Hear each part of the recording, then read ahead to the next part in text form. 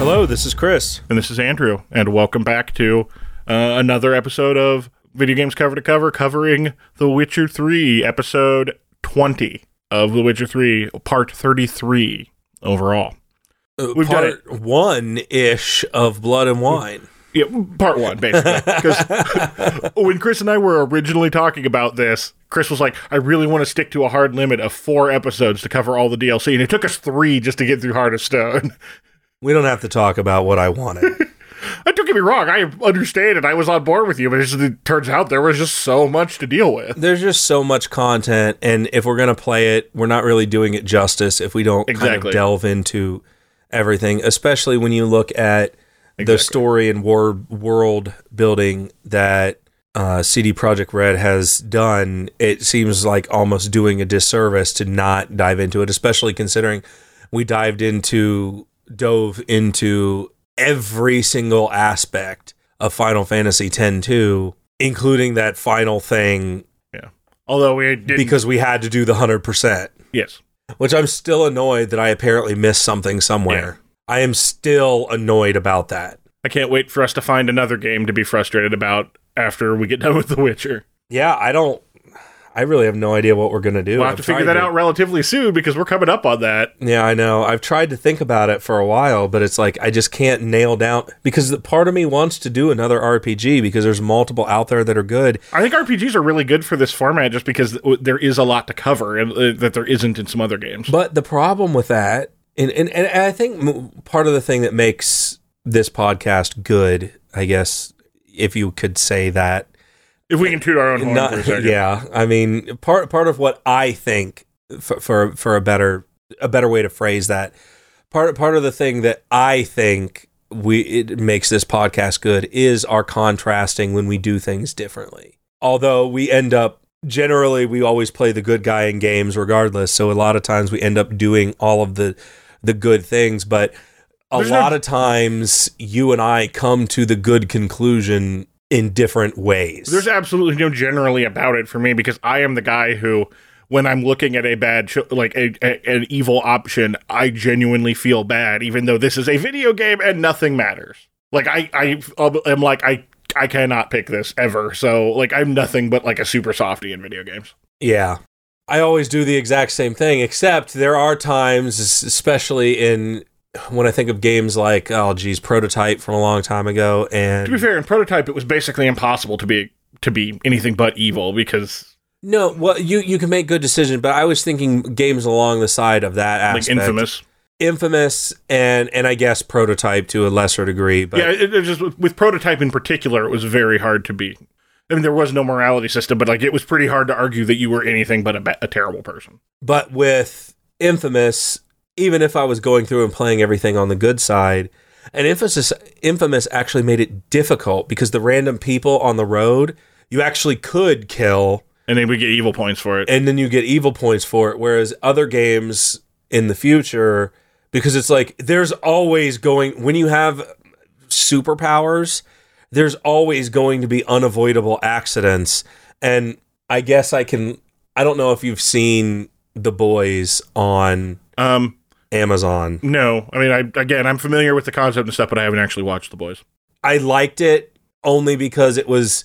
I liked it in the sense that it was something... I liked it in the sense that it was something different, but it is very, very grim. But it delves into what happens if a superhero accidentally kills someone. In The Boys' case, a lot of times it wasn't actually an accident, but it kind of delves into what a superhero... What do you actually do about these like things that people that are way more powerful than anybody else? Exactly. And so like in Infamous, you would lose power points every time you'd accidentally kill a civilian or something. Whereas other newer games, you kind of like, if you accidentally kill someone, it's not really that big of a deal. I remember in Infamous, like, if you were going for a good run and you did a power in the wrong place and accidentally hurt somebody, it was over. Like, not to that degree, but if you wanted to do like a no whatever, it was a lot harder in games where you could accidentally kill people to actually get the right decision. And maybe I'm just overthinking Infamous a little bit. Honestly, that's always been one of the problems with a relatively like a binary morality to begin with, because like good and evil, it's very difficult to make choices that are meaningful. Like, because when I think back to like, if we think back about the old, even back to the old BioWare games and stuff, where that for like, you know, KOTOR and stuff like that are like the first times that really became mainstream, this concept. But like the choices in Knights of the Old Republic are just like, the way I always used to describe it is you're literally choosing between being Jesus and being Snidely Whiplash. Because like you're absurdly good, like to a completely unrealistic degree, where like you've never even had a bad thought in your entire life. It was very clear that one was good and one was not. And then even more so, the evil things, you weren't really evil for a benefit. Like, I mean, like, I used Stanley Whiplash as an example because why was he tying that lady to the railroad tracks? Because he could. Like, there's no point to it. You're just like cartoonishly evil. And that was the negative side of it, and that was the same thing that I was kind of diving into in the last episode, where a lot of shows and video games and other culture, just in order to show someone as evil, they just do something absurdly evil just because. Whereas it just doesn't make sense. Gaunter is mega ultimate evil, but he has a reason behind everything that he does. Oh, and even then, like at that point, he's not a person. He's basically like the embodiment of evil or whatever. And you know, when you're dealing with something at that metaphysical level, that's a little different. Well, I agree with that. I can also say that humans could always have the capacity to potentially be evil, but also not just immediately show you what's evil. And one of the things, sure. I guess what I'm saying is like what I was trying to say was, even if Gaunter had just been that sort of cartoonish evil thing, since he's not like when you start dealing with those sorts of abstract things like demons, well, they're just inherently evil. Like in certain contexts within mythology and stuff, that's okay. But like if you're trying to make this as a person who is a relative, like has the character complexity of a human being, you can't really do that and make it feel right.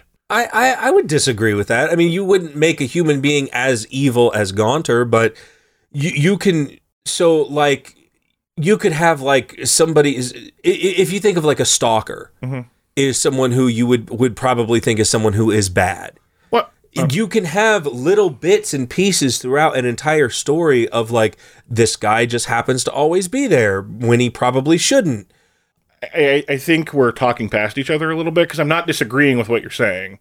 What I was saying was, even if... Well, I thought you were saying it wasn't possible for a human to be presented in the same way that Gaunter was. No, what I'm saying is, since Gaunter isn't a normal person, if they had just gone straight to, like, the sort of thing we were talking about with, hey, he's super evil, he did this super evil thing, instead of presenting it, like, when you're dealing with certain like I said, like with a demon, generally demons are evil. That's just like, oh, it's a demon, it's evil. Like, they're short, you already know what's going on here. There's not really there's a certain amount of lack of nuance you can get away with when you're not dealing with people. They didn't do that with Gaunter, and I think the story was better for it, but I mean, they could have, because certain things are just inherently, like, they describe him as evil incarnate. That's like, he doesn't need a justification, he's just evil. They gave him one anyway, and it helped, but, like, because of what he was, they could have gotten away with that. Yeah. That's all I was saying. I just don't like it in media when they immediately go for the shock value of... He's bad and this is why. Yeah. I like a small lead. I like getting bits and pieces that this person is not what they seem. And because of that, over time, you start to understand, okay, this person really is just terrible. Instead of, oh, I just hate this guy from the very beginning of the show because he did this super evil thing right out of the gate. Yeah. And so on to Blood and Wine, which... I guess just objectively... The whole area is different. Yeah. I will say, I do want to loop back just very briefly, just because I want to wrap up that thought. Where I was going with that with the BioWare stuff, one of the things I like that they kind of switch to more, that a couple other things do is, for one, making the alignment law versus chaos rather than good versus evil. And I think that's easier to do because you're still kind of the hero, so you're still kind of a good person. It's just kind of what sort of good person you are. And I think that can work a little better. And also, like with the Dragon Age games, it's not even a matter of alignment. It's literally just how does everyone else in the party feel about you? And I think both of those can be handled better than the old good versus evil. I just wanted to wrap up with that because otherwise that conversation kind of didn't go anywhere. Well, yeah, I guess the only difference is just saying video games have come a long way. Sure. And when we used to have very simplified, this is good versus this is evil, and now it's kind of a gray area. I mean, sometimes it is still a relatively like good versus evil, but a lot of it, like anything else, is in the presentation, right? Well, in The Witcher, I would very much say... In The Witcher, I definitely would agree it's a gray area, for sure. Everything is a gray area. But no matter what. Even if you're making the quote-unquote good decision, there's almost always something bad that comes with it. That's very, like, prestige television, though, for lack of a better way of putting it, because, like, Game of Thrones, those sorts of things have a very similar, like, good and evil, or basically, like, almost irrelevant questions at this point. And in a lot of media, I'm pretty done with that, and I actually really kind of dislike the fact that everything thinks that, like, the more mature way of doing it is to make everything, like, gray or whatever, but everybody acts like good versus evil is kiddie stuff, and when it's very simplified, it is, but I don't think there's anything inherently wrong with that as long as you do it. Like I said, it's about the presentation. Which is why I like anime more. Because those types of storylines happen more with animation than I would see from modern television. I can't really get invested that much into modern television. It's like it only because almost everything is presented as this person is X, and they're never going to be more than that. And it's hard to get more complexity because of whatever reason. It's just a lot of times in anime, characters, with the exception of the main character, has a lot more depth in them than what I would see in like mainstream television, I would say. I mean, maybe that's just a bias because I just happen to like anime, but it just seems like there's so much more you can do with animation than real life. Because there are some things that you can do in animation that are just completely impossible practically on like a television series. Well, I mean, I think a really good example is like even to stick completely with Western, like look at those live action remakes Disney's been doing. They just don't have nearly the soul that the animated versions did. Well, and that's part of the reason is because they made specific choices. Like they had to have real life looking animals in The Lion King. Right. And it just doesn't, they can't emote. So it almost seems like some of the characters are just insane because they're saying things that just don't make any sense because you can't see the emotions behind them. Yeah.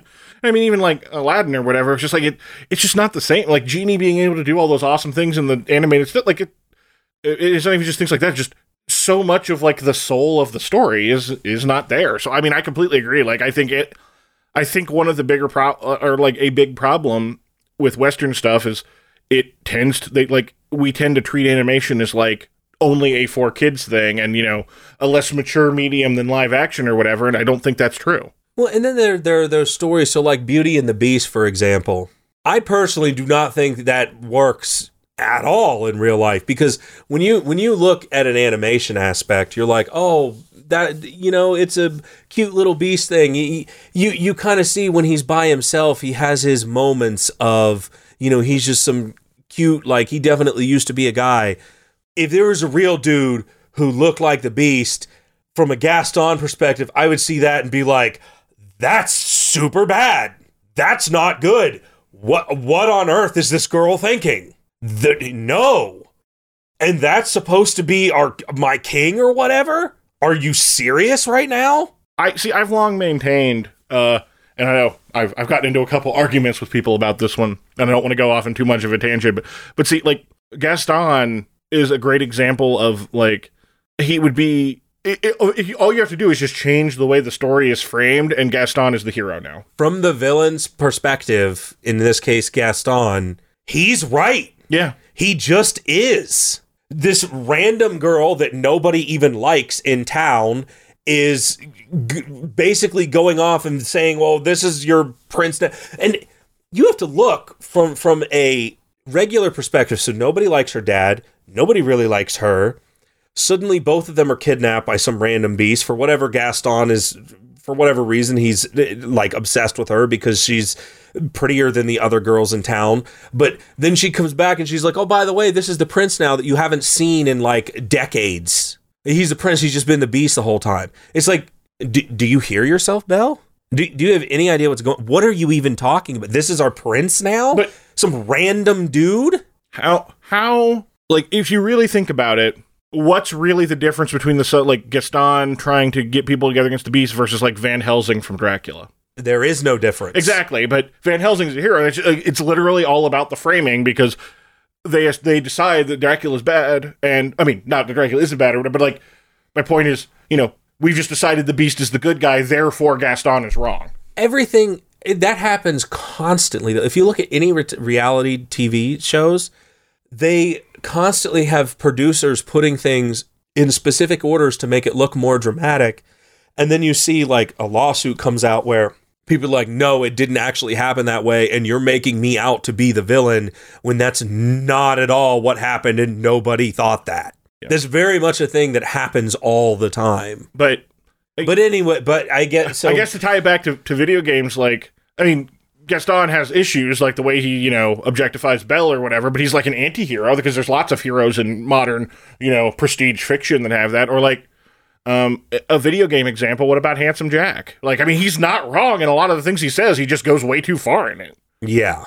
And those are although I don't know, Handsome Jack was pretty evil. When the pre-sequel makes it seem like he was always really bad, but as he's presented in 2, when he's first introduced, he's not, like, he has some decent points, he just handles it badly. But at the end of 2, he's like, well, sure, he's definitely evil. And when in the end of 2, Gaston is trying to straight up murder people.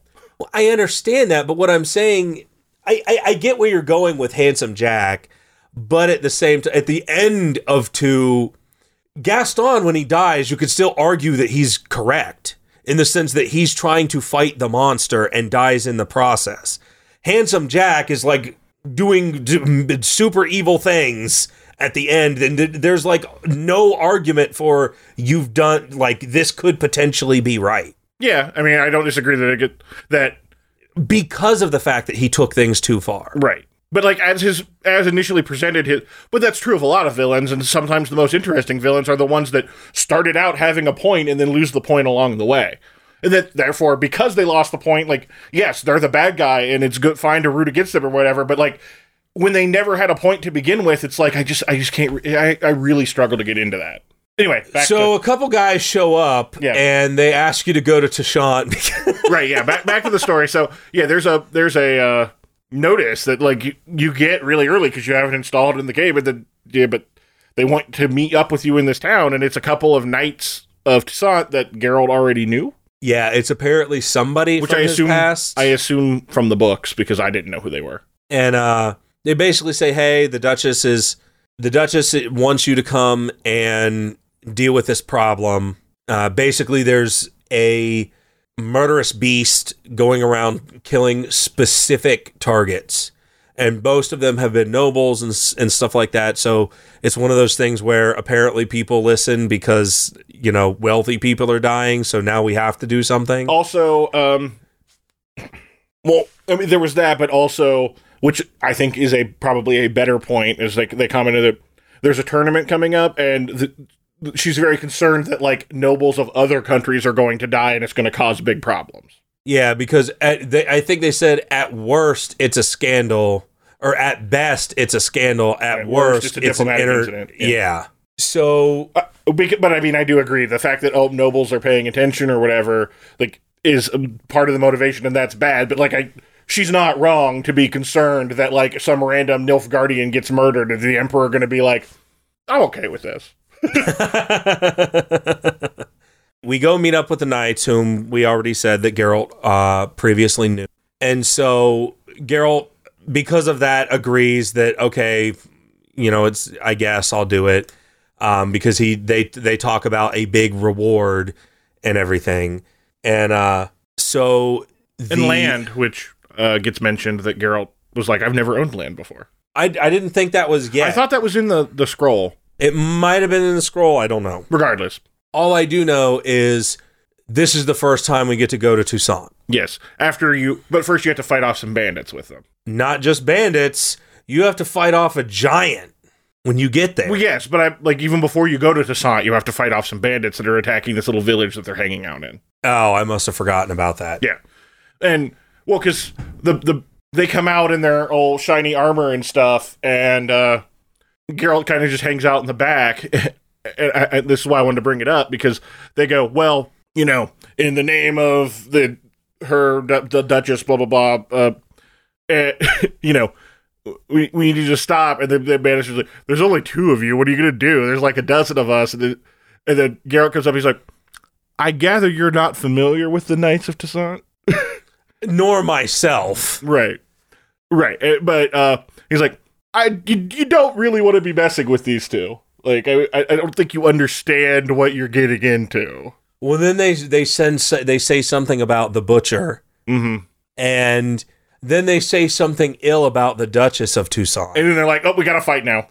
Well, Geralt says, ooh, they said something bad about the Duchess. Yeah. I guess that means you're going to have to punish them now, right? And then they're immediately like, we cannot allow you to say such things of our Duchess, and it's Murder Town. Yes. And as expected, those 2 knights deal with the... I mean, you get to fight too, but like, you kind of like with Zoltan and the earlier things, you could just stand back and let them do it all. Yeah. Because they go to pretty good town on those guys. I didn't. No, I didn't either. But you could have. But, like, I was dealing with one group, and they fought off the other group, and, like, they do a good job in their shiny gold armor. But yeah, then now we finally get to go to Toussaint, which has been on the map the entire game, assumably because I've, had the DLC installed the entire game. But yeah, it's just been like an actual section. Unlike Heart of Stone, where there wasn't actually a new section of the world map, it was just like a part of the map that we had always been there that we never really got around to going to, that just had really high level stuff. Now there's actually like a completely different region. Exactly. Yeah. And that was one of the things that I kind of missed with Heart of Stone is I agree. This is the exact same areas I've already been. It's kind of like, oh, well, there's just more stuff there now. It's like, oh, okay. Yeah, I agree. That was a little disappointing. Which I guess it was hard for them to do side quests there because you could run into one of those side quests at any point in the main game, and because all of it would have been like level 35 or whatnot, you would have been absolutely destroyed. And that's actually one of the things that I found kind of annoying about Heart of Stone was, yeah, since those things are right there, it's like, oh, well, you just kept going north from Novigrad. Well, time for you to die because these monsters are like 30 levels above you. Mm-hmm. And there's no, warning of, hey, you're entering a DLC area or whatever. It's just like, oh, there's drowners that just will like one hit kill you because you're level 8. Yeah. Surprise! So we get to Toussaint and we come across this knight who is fighting this giant. And that was fun. Yeah, it's a really kind of a cool thing because like he smashes through a big windmill and like it's a pretty dramatic entrance. Oh yeah, it was really, as far as running into a DLC goes, there was a lot of like it got you going pretty good there when you first show up. Yeah, and that was Guillerm, I think, but he's like a new knight. I gathered he hadn't been a knight for very long. And he was specifically going out to. He's trying to win the heart of some girl he's interested in true chivalric fashion. Yes, he needs to go out and defeat a large creature to try and I need to take a trophy back to prove my love. I get that this whole area is kind of like Knights of the Round Table. So yeah, like I was actually, that's where I was going to say was if the rest of whereas the rest of the places we've been to all seemed kind of based on relatively real world locations and like sort of, kind of like what medieval times were actually like, just with monsters. Toussaint feels more like what the legends of medieval times. Yeah, like your King Arthur, Knights of the Round Table, like the sort of like romanticized versions that we think about in our stories. Mm-hmm. Where, the knights are all supposed to be like, yeah, chivalrous and the sort of place that we like to think that time period was like, whereas the rest of the game is more what it was actually like. Yeah, exactly. And it is different. It is a very different contrast to see people in Toussaint actually seem to have some respect for Geralt. Yeah. And I don't know if that's just because they almost always mention the fact that this is the person that the Duchess has brought in. I don't know if it's just because of that or if it's just because this is like they view him as basically a knight going around killing these monsters.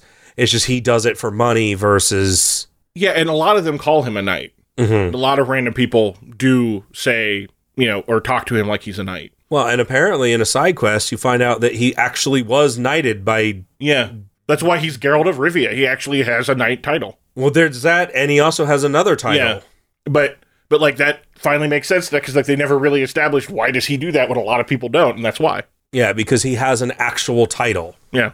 The other thing about Toussaint that immediately stands out is it's so much nicer than everywhere else we've been. Not just in terms of the way people treat you, but just like the land is beautiful. It just seems like a better place to live than everywhere else we've been so far. It just seems, in general, more happy. And the sun is like always shining. There's greenery everywhere. I mean, there's greenery in the other game, but it's always like dark and dreary when you go back to the other areas. Whereas Toussaint is very like bright. It's like Toontown. Yeah, kind of. Yeah, I get. It's like bright and happy whenever you're in Toussaint. Yeah, and it is interesting because it immediately kind of sets you up for a different sort of feel. And I mean, there's definitely some dark moments, but a lot of the stuff feels a little more lighthearted in Blood and Wine compared to the previous ones, and it just sort of it's a really nice change of pace that things are happier, for lack of a better word. Well, lighthearted-ish. Yeah, I mean, no, it's not like there's nothing going on. Obviously, I mean, there's this beast that we got hired to fight, and not all things, but in general, it feels lighter than the rest of the game. Where we're at right now, well, you're at, yes. Oh, good. Oh, good.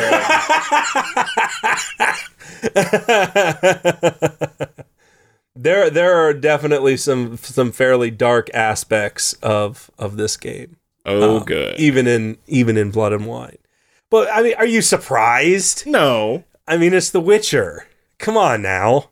Not everything can be all sunshine and happiness. And I mentioned it last time. There's a lot of like winking fourth wall type like references to things in other media and stuff. Kind of like that jokey DRM GOG thing I mentioned last week. But there's a lot of like did you like, for example, have you done the fist fighting side quest in Toussaint yet? No, I have done none of the fist fights. They're all different this time. They all have like a twist. One of them involves Mancomb is his name, and he wants to insult box you. What could that be a reference to, I wonder? Guybrush Threepwood, Mancomb, Guybrush, and you insult box him instead of regular box him. Oh, that's cool. Yeah, I haven't done any of the fist fight stuff yet, just because I was like, I don't really fight with my hand. I usually end up doing those kind of last, just as like okay, I'm just clearing this out. Yeah, no, it's not something I've ever really enjoyed. I liked the Toussaint one the best by far of them because, I mean, he's not the only one. Like I said, all of them kind of have a little twist going on, but he was definitely my favorite because I was like, Mancomb, I see what you did there. Well, I don't know what Mancomb is.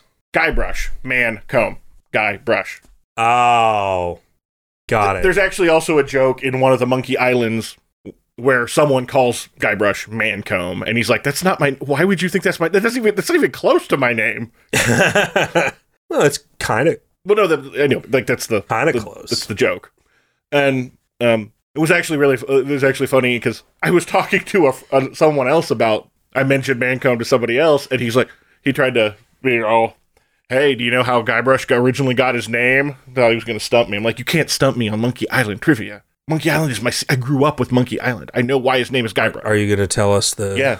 It's because when they first drew it, they didn't have a name for him, and they saved the file as Guy.Brush. And they're like, that's his name, Guybrush. Because .brush was the file type. And he was just Guy. So they're like, yep, we're going to call him Guybrush. Where'd Threepwood come into it? Just a funny last name.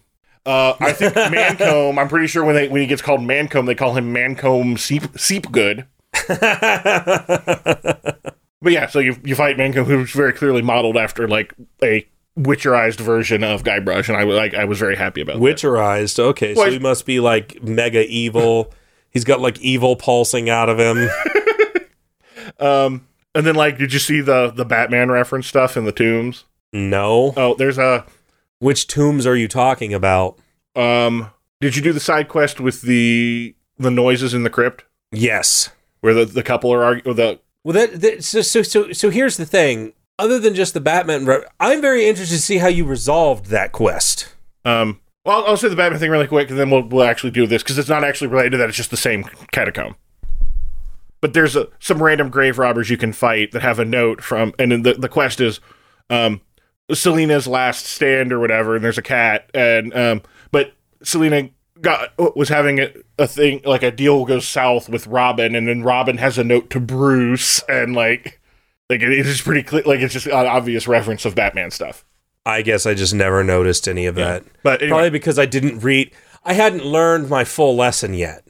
But it's interesting because there's a lot of those little random, like, jokey things. I can't wait to see some more. But back to the ghosts. So here's the thing in Blood and Wine, like, the way you answer regular questions is scrutinized. Yeah. Which is nice because, like, I kind of really like having there actually be more consequences to things. Not that there weren't consequences before, but, like, especially as the game kind of went on, it felt like it was a little more... Like, after we got out of Act 1, and, like, once we actually got Ciri back, other than the decisions we were making with Ciri, it didn't really feel like things mattered a whole lot anymore. Because there's a quest... And then Heart of Stone, there's, like, nothing. So there's a quest later on that's called... So basically what I did is... I guess we'll rewind a little bit. Let's get past this whole first quest area. Okay. Because from my perspective, all of this has been very boring. I'm sorry. No, not this in general. I mean, this quest was boring because there was basically nothing going on, at least from my perspective.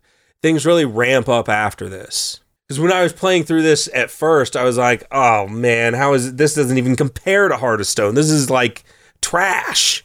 I'm like, what is happening? But that's just because it's ramping up. So they basically tell you, hey, this beast is murdering stuff. One of the people comes up after you kill the giant, and they say that someone else has just been murdered. Yeah, like that happened, and they just found his body. And it was Guillermo because he had been there, and the other two had been gone looking for you, so they didn't know. Mm-hmm.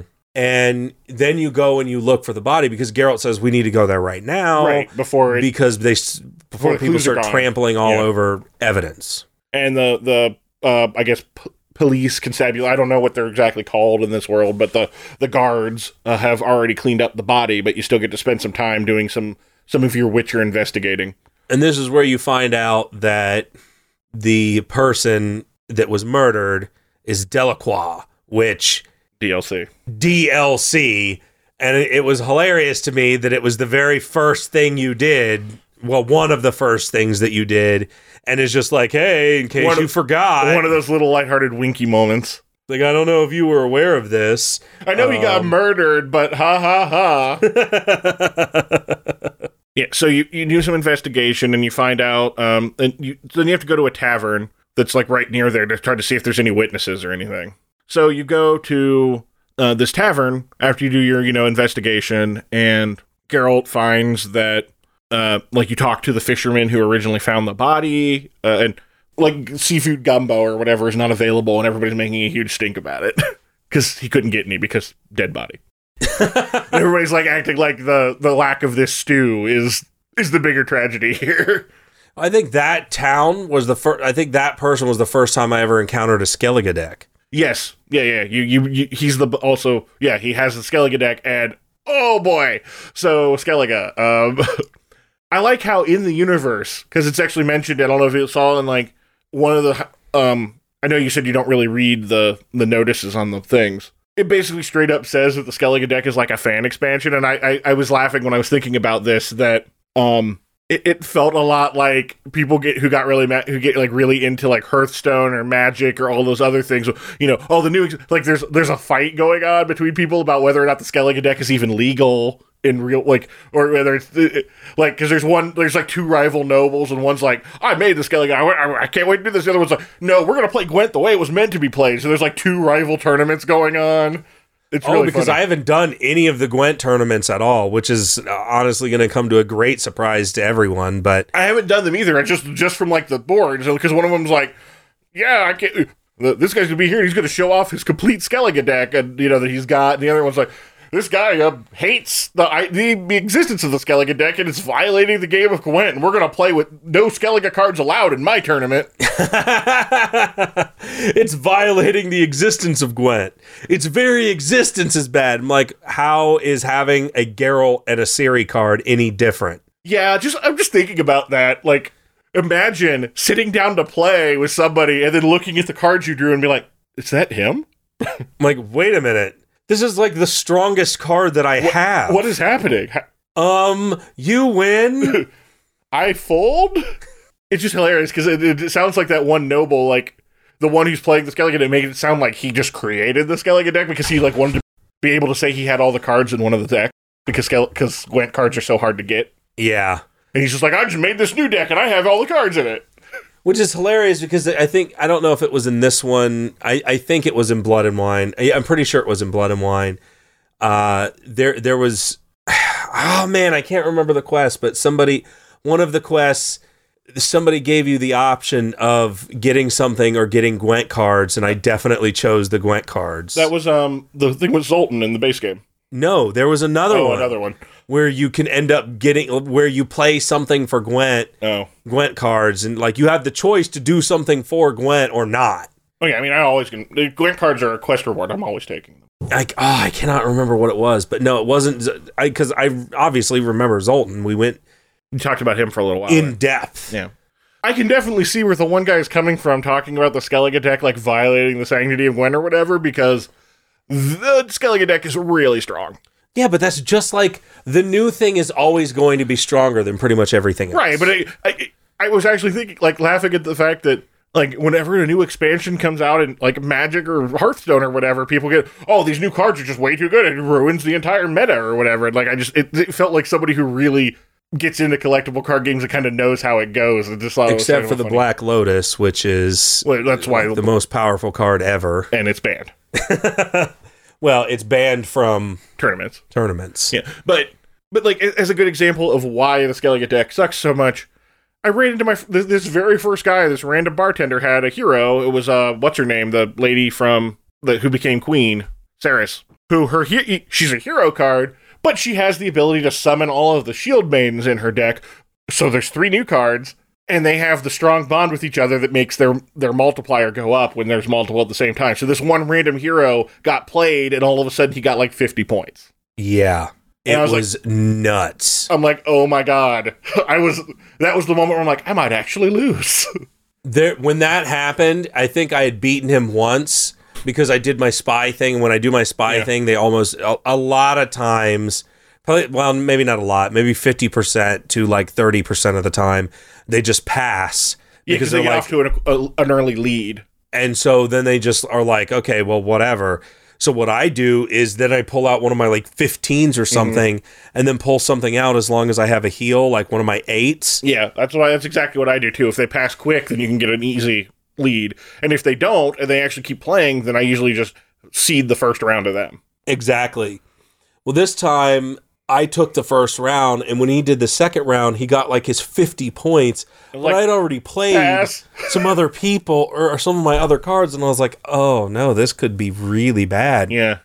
Because then not only did he have that 50 points, but then he also had like another 100 points, because I barely beat him. Yeah. It was like 98 to like 117. Yeah. On the final hand, and I'm like, I basically saved everything for my final hand, and I did pretty much as I could do to possibly win, and I still almost lost, and I was like, wow. And this is just some rando. Yes, this was just some random guy. Thankfully, I have not run into another Skellige deck since, and that's part of the reason why I haven't done the Gwent tournament, because I'm going around and getting the cards first, so that way I can actually be competitive. Yeah. There's thankfully the quest, which I'm so frustrated that the base game doesn't give you this, because the quest to get all of the Skellige cards actually tells you where they all are. Yes. And it's so nice compared to the base game, where it's like, I'm missing like 3 cards and I have no possible idea where they are at this point. And I don't know if there is, but I wish there was like a mod where it would just tell me where all of them are. Like, honestly, I got to the point where I went online and started looking up, like, who can I play, just so I could go around and try to find them. Yeah. Because like I don't know what else to do at this point. I've just come to terms with the fact that I'm probably never going to get all of the main. That is literally the only quest left from the base game, and it makes me really angry. So I'm like I need to do it because I'm 3 cards away from having a fully complete quest log of the entire base game. I still have some stuff out there. Like there's still Witcher contracts that I never did. It is interesting how few people have done things in Blood and Wine though, because like, and I know Steam has something similar, but in the Xbox, because that's where I've been playing, it gives you a special like achievement symbol and stuff when it's an achievement that very few people have gotten, and I think it's like under 10%, and it actually tells you the percentage.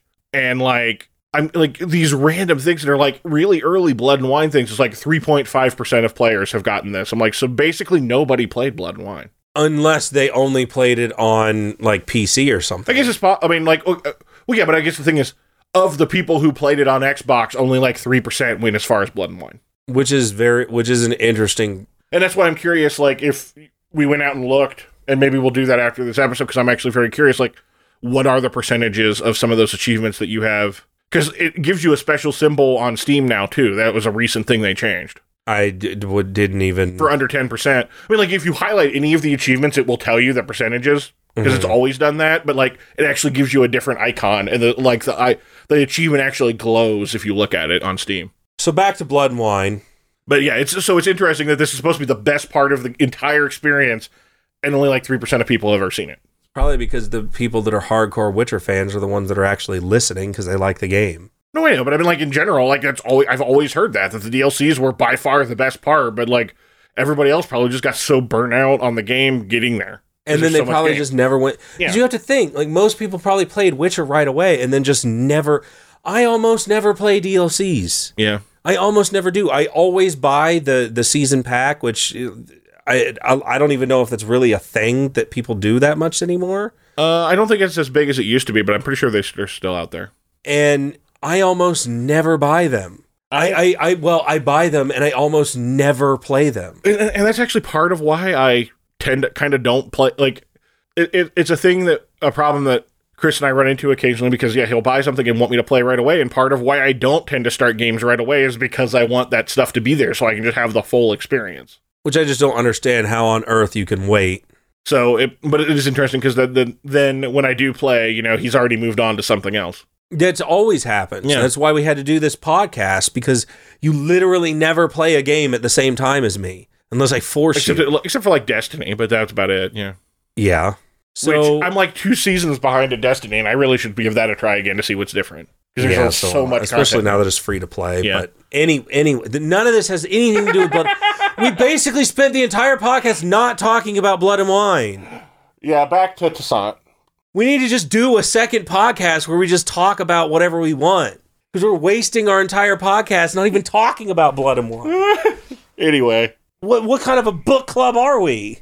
Or wait. I mean, we have described it as similar to a book club, so. No, I was just thinking, wait, not book club, but... There's really not an equivalent to what we're doing other than book club is the closest thing. That's why we use that example. I was just thinking, wait, what other way I could explain it? I don't know that there is a better way. I guess that mostly I want to talk about side quests because, like I said, the whole beginning part of the quest was relatively... The funnest part I have was talking to the actual Duchess herself. Yes, and... So you basically go... So I want to fast forward a little bit. Sure. In basic terms, you find out a little bit about this beast. It's got claws, everything like that.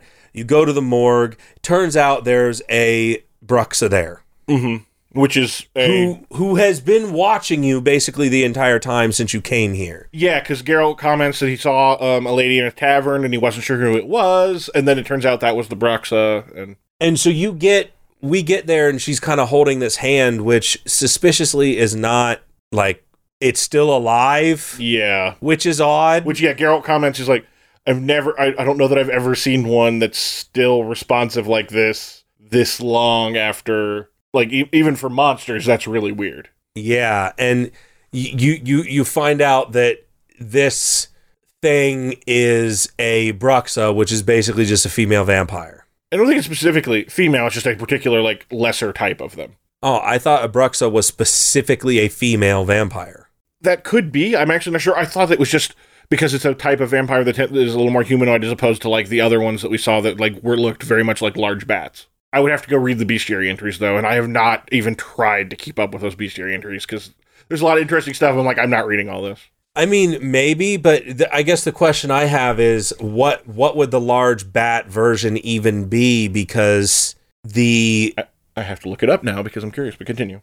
Because basically you kill her and then you find out that this hand is still alive, and because of that, Geralt just takes it with him. So that's cool. We're gonna go chill out with the Duchess with basically a live severed hand with us. So now we've become what's his face from the Addams Family, and we're just carrying around the thing, which is the hand. Mm-hmm. Oh yeah. What is his name? What is his name? I know Morticia is the wife. No, Cousin It's the No, Morticia's the wife. I'm talking about the husband. Right. Oh, Gomez. Sorry, I was trying to think of the name of the hand. The thing. Oh, that's right. Yeah, because Cousin It's the really hairy. Yes, yeah. It's the thing, and so or just thing, I think. Yeah. And so basically, you're carrying around thing as Gomez. You get there and you kind of go talk to the guy who basically says, hey, we need... I figured everything out, because he kind of leaves you to your whole thing. He leaves you... He basically says, hey, I got other stuff to do, and you come meet up with me later, because we need to talk to... If you need to talk to the Duchess. You then go talk to him, and I actually talked to him at two different points in time, and the reason for that is because sometimes I accidentally skip dialogue without meaning to. And so what I'll do is I'll just skip, mm-hmm. hit a dialogue option, skip, and then just go back and load. Yeah. And then for whatever reason, this time I went and did something else. If you talk to him in the daytime, he's over at the training grounds. If you talk to him at night, you actually get a whole extra conversation bubble with him. Geralt basically just reminisces with the guy and talks to him all night because he's like, yeah, you can't talk to the Duchess right now. And then it goes back. If you talk to him in the day, you have this whole dialogue option with kids where Geralt... Yeah. And what did you say to the kids? Yeah. Oh, yeah, where he's telling them, like, the story. I basically told them, when they asked me, does good always win, or did the virtuous always win, or whatever, and Geralt says... Not always, but it's good to be that anyway, because then you have friends that are true and loyal, and if you're not virtuous, then the only friends you'll have are like backstabbers and stuff. So I guess I'm interested in what the guy had to say about that. He didn't really say much about it. The conversation just kind of wrapped up pretty quickly after I said that hey, we need to get moving. So if you talk to him at night instead, yeah, he's in his tent sleeping, and I basically just walked in and looted everything, and then woke him up. And then he kind of wakes up, and Geralt's options are like, I need to go talk to the Duchess, like, right now. He's like, I figured everything out. And the guy's like, yeah, you can't go tonight, so let's sit here and have a drink instead. So then they sit there, and they have a drink, and they kind of reminisce, and then it gets to morning, and they talk. The guy specifically mentions something. He goes, how did we sit here and get from what we were talking about before to that succubus? And Geralt goes, I don't know, just happier times, I guess. And I thought that was interesting because that implies that both of them have some sort of history with a succubus. And it's like, that's a story I definitely want to hear. So there's this whole story of this guy and Geralt with the succubus that we've just never gotten. And I don't know if it was in a previous game or if it's in the books or what. I feel like most everything, because like I said, I didn't know anything about Toussaint, other than it have been mentioned. So I'm pretty sure any interactions they're having is coming from books, because I do not remember that guy from any game. Okay. Or anything about Toussaint at all. So I'm just, everything that's happening there, I am assuming if he's familiar with somebody, it came from a book. Okay. So I did look it up while you were talking, and Bruxa, there's like a ton of different classifications of vampires within the Witcher universe. Bruxa are one of the most powerful behind higher vampires. A Bruxa is a very powerful type of vampire that takes on the appearance of a dark-haired young human, most often, but not always, women. Okay. But they're just very humanoid, and they're also one of the few types of vampires not affected by the sun, along with a couple others like higher vampires who are Well, we'll deal with higher vampires later. Yeah, because it turns out Geralt's friends with one of them. Yeah. Like, awesome. Yeah, like, whoa. Of all the people that Geralt would be friends with, it definitely would be a higher vampire because Geralt is not going to, specifically, apparently, a vegan. So, I mean, one of the things that Geralt's made clear, and I think all Witchers to some extent, but especially Geralt, like, makes the distinction between, like, a sentient creature versus a non-sentient creature. So he clearly is willing to hang out with, like, the levels, because only, like, 3 or 4 of the, like, 12 levels of vampires have sentience, basically. Mm-hmm. Because, like, the lower ones are just, like, vampire bats and things like that. Like, Bruxa and Alps and a couple others, and higher vampires can talk, and do things, and, you know, can act like people, and Geralt is generally, you know, very opposed to fighting ones that can communicate if they're willing to not fight. Mm-hmm. Because, like, you can even try to negotiate with the Bruxa that we were talking about, but she just won't have it. But yeah, you can try to talk to her, and she's just like, no, we're fighting. Because that's the thing. Because Geralt, the first thing he asks is, like, what are you doing? What are you doing here? What's going on with that? Why are you holding that? Did you kill that man? Yeah. And she just immediately goes into fight mode. And it's kind of like, you know, you probably could have got out of this without fighting if you had just had a conversation with me. Yeah, and my girl, I think, even said, like, look, we don't have to fight. And she goes, no, we do. She very much does not give you a choice no matter what the player happens to choose. Yeah.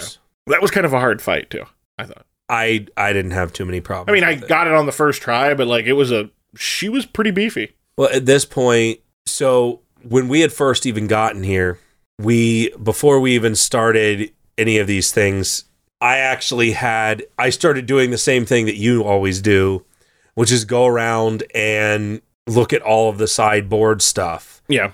And because of that, the little messenger boy. Yes, I've been excited for this one. And he gives you a letter. And so I actually, and we can talk about that as soon as we're done here, I had the new mutations before I even fought her, and I completely obliterated her. Yeah, Blood and Wine, that's an important thing to talk about, is you finally get a new method of getting more powerful, and I was so excited. But before we do that, so basically it stops, you kill her, and then you go talk to the guy, and that's what does the whole Duchess thing. Mm-hmm. Because then you go and talk to the Duchess. Yeah, because you before you do that, you're like, I need to go look into this corpse. So I guess before we go and have the conversation with the Duchess, I guess one of the things I have to ask is, did you tip the boy? Yeah. Okay, so did I. Absolutely. I always, like, whatever. Especially because it's like 5 gold. That's nothing at this point. Yes. But yeah, I definitely tipped him. Let's just say it's important. Oh, okay. In a sense. Okay, well, I did. So, yay me, I guess. There is a side quest that I don't think you've done yet where things are important. I'll probably talk about that at the very end. Yeah, because I have no idea what you're talking about right now. So, basically, let's talk about that side quest. I was so happy. I finally got a letter from my love of all time, Yennefer. Yeah, She was telling me about a way to basically make me stronger. And I was so happy to finally, after all this time, to hear from Yennefer. I was ecstatic. Yeah, and my letter was from Chris, telling me the same thing. And now I'm really curious what happens if you didn't wind up with either of them. You get like a letter from Dandelion or something? Dandelion's like, yo, I found out this weird thing. I looked forward into the future because I have those powers now thanks to Gaunter. And I found out that you were supposed to get better. You just haven't yet. So here's the thing. Yeah, I made a deal with this random mirror salesman. No! No! He keeps calling himself Mirror or something. This is like really weird. Master? I'm like, no. Have you seen Doctor Who? Anyone that calls themselves the Master is not a good guy. Bad or news. Girl. Yeah. So basically you get there. Yeah, this letter is telling you about a way to make yourself more powerful, and you have to go a professor who was doing research on Witcher mutations. Specifically to save his son. Yeah, we didn't find that out, yes, but yes, that's what he's doing. His son was a Witcher, and he was trying to convert him back to regular human. He wanted to undo them. It was one of those things where a Witcher had taken his son because that was the only payment he had at the time. And so apparently the Witcher was just like, okay, well, you're coming with us now because your dad can't pay me, so I'm taking your child. Which, like, that I can totally see why people really don't like Witchers, if that's apparently a common thing that's happening. I don't think it's common, but it definitely happens because that's pretty much how the only way they make new Witchers, as I understand it. Yes. And it was funny because because the Duchess mentions it. Oh, I'm skipping around so much. I think everybody's used to that by now. I do that because it's like, as soon as I think of something, if I don't mention it, I'm going to forget. You get there, and then you kind of find out that this guy is basically experimenting on people? Yeah, it wasn't 100% clear what was going on there. It seemed like he just kind of had a person that he just kind of did things to. Yeah. Who was probably not there willingly. It was not a great situation.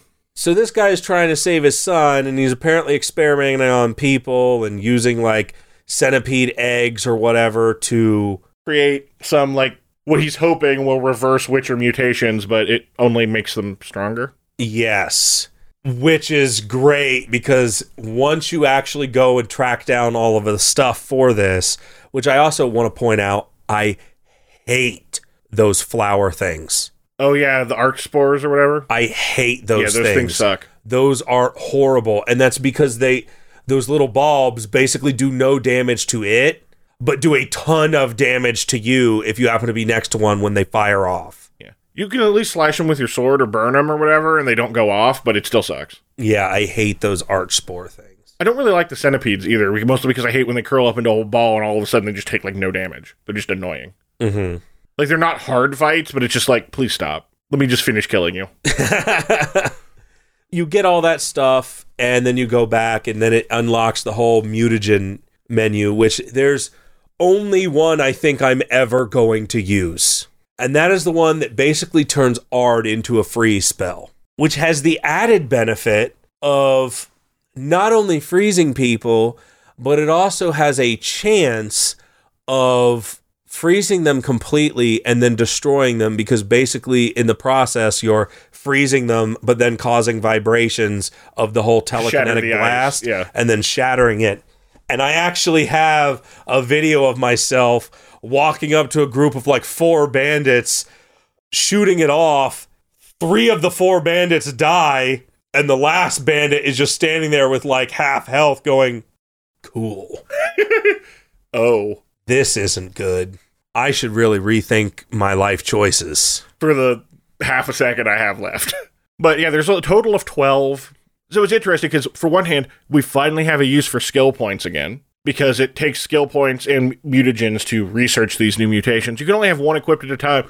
But on top of the bonus it gives you more slots for skills finally. So we can finally have more than 12. And now you have a reason to level up to a higher level. So it's almost as if I had done New Game Plus, I would have a reason to level up, because now I can become even more powerful. Yeah. Because by the end of Blood and Wine, I'll probably be around 50s, I would think. That's, as I understand it, you get like low 50s is about where you want. Because I'm around 46 I think I'm like, now.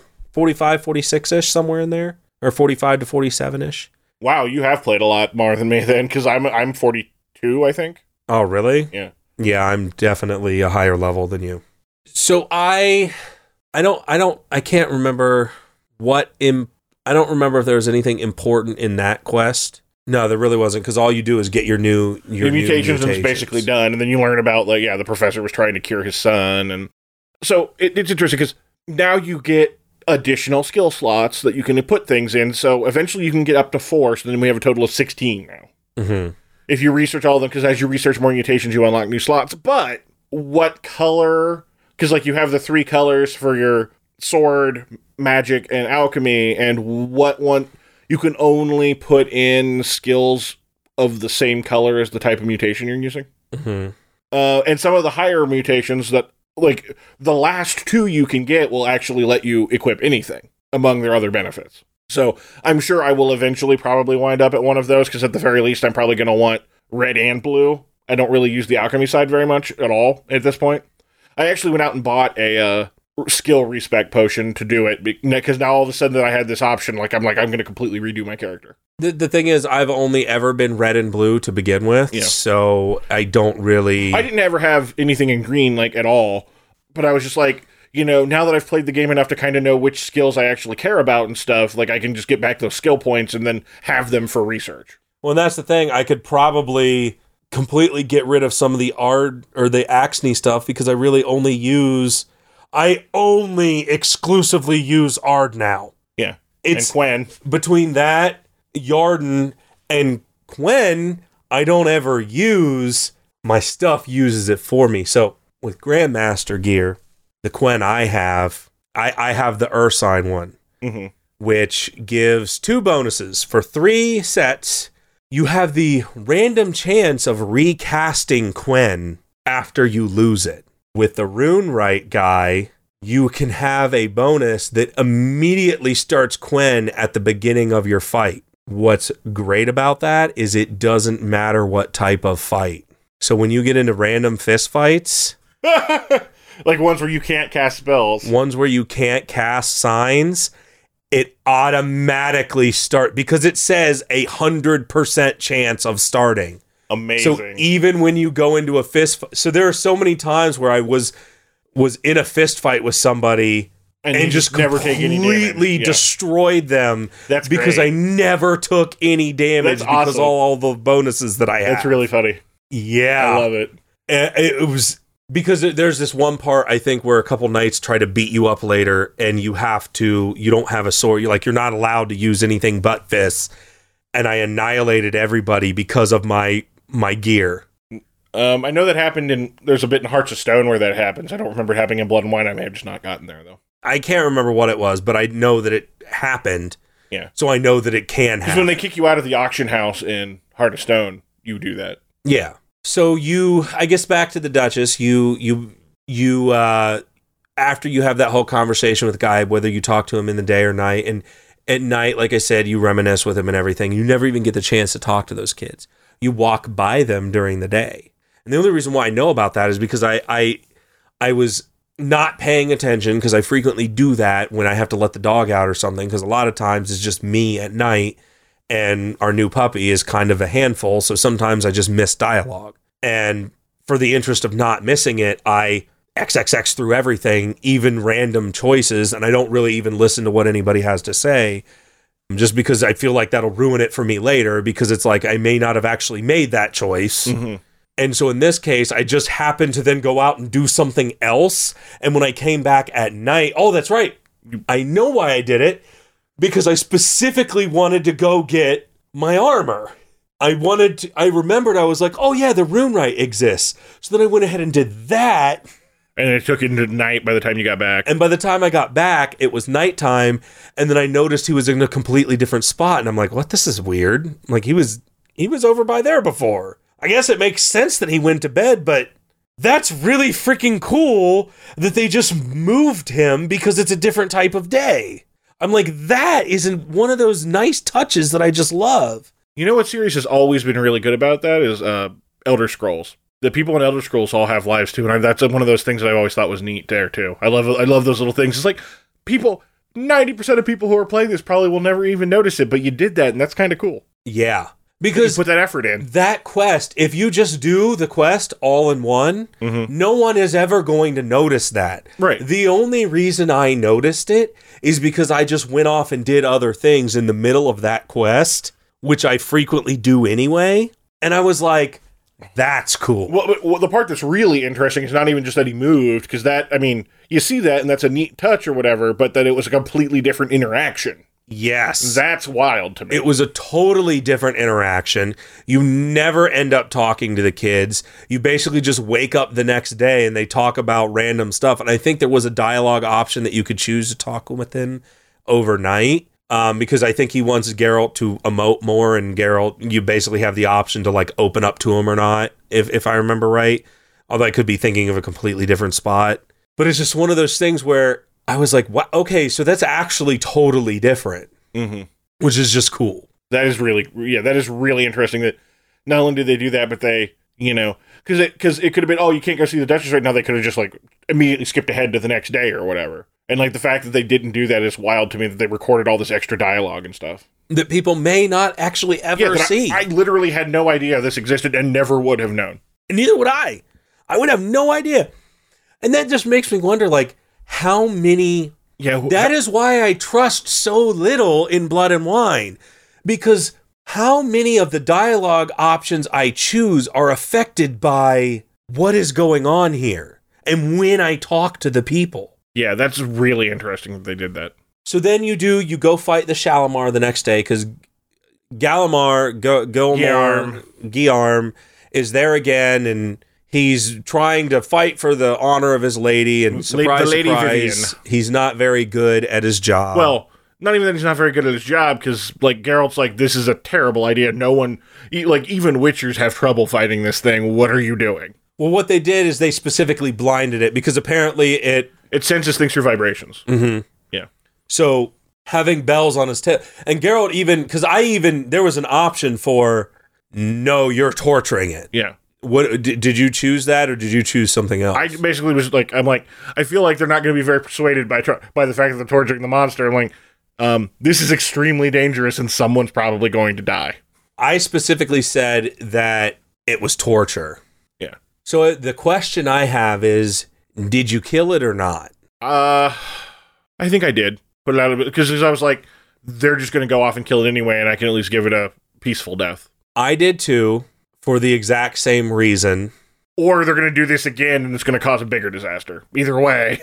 Because then even Geralt even has the chance to talk to the queen about it, mm-hmm. and I even said, I'm like, that was a super bad idea. Yeah, and then she just completely dismisses you. And she's like, well, you don't know our customs, so how dare you even bring it up? Yeah. Like, you don't know anything about us. And Geralt's like, I'm sorry, I didn't mean anything by it. I just understand monsters better than anyone else, including you. Yeah. That's literally my entire thing. And they're like, well, we've been fighting monsters our whole life. And I'm like, yeah, it sure looked like it, based off of everything that just happened. Yeah. It's like, had Geralt not been here, a whole lot of people would have just died. And because it smashes into the wall while it's having the fight, and the bells break off, and now all of a sudden it can do things. Oh, and when was the whole bunny costume? That's after this. I thought that was... oh, no, that's right, because he said he has other stuff to do. Yeah, that's what he leaves you behind, to go talk to the Duchess. So, after the whole Shalimar thing, the Duchess kind of gives you... she gives you the land, and she gives you the money. She gives you a whole... like, a more thorough rundown of what exactly is going on. You get to talk to, like, the person in charge... the knight in charge of the investigations, who is extremely not happy that you're here. He is very against it, up to and including arguing with the Duchess, and she specifically says, this is a matter that was solved a long time ago. We already had this conversation, it's done. It quite literally doesn't matter what you have to say, and then when she gives you land, he's kind of like, are you serious right now? Are you kidding me? Not just any land, like a whole vineyard. And it takes a lot of land to grow enough grapes for wine. It does. Oh, very clearly. Because I did those wine missions. Mm-hmm. It took forever. Because the one complaint that I've had is that fast travel points are very hard to come by. They're so hard to come by. Yeah, they're so much rarer than they were in the base game. And when you're doing stuff for these vineyards, they're like all basically town miles apart. Yeah. And I don't see grapes in every single bit of this. When I get there, it's basically just like, oh, there's a couple of rocks here, and there's a bunch of arch spores, and maybe there's something like 2 feet up, and some of them are this monster captured this person. Well, yeah, like a person went missing and stuff. Yeah, or these not monster captured because they don't do that, but these bandits captured my guard or not my guard, my blacksmith or my maid or whatnot.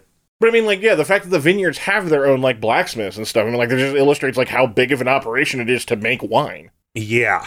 Yeah, so you get a vineyard, and you get... the thing about the Duchess, that one thing that did drive me up the wall a little bit, every time I talk to her, she uses the royal we, and I kind of really hate that. Mm-hmm. I mean, otherwise, the Duchess seems really cool, but, like, I really did not like the fact... Did you like the fact that apparently she and Dandelion were romantically intertwined at one point, and she gets... when she's like, so I noticed he's not with you.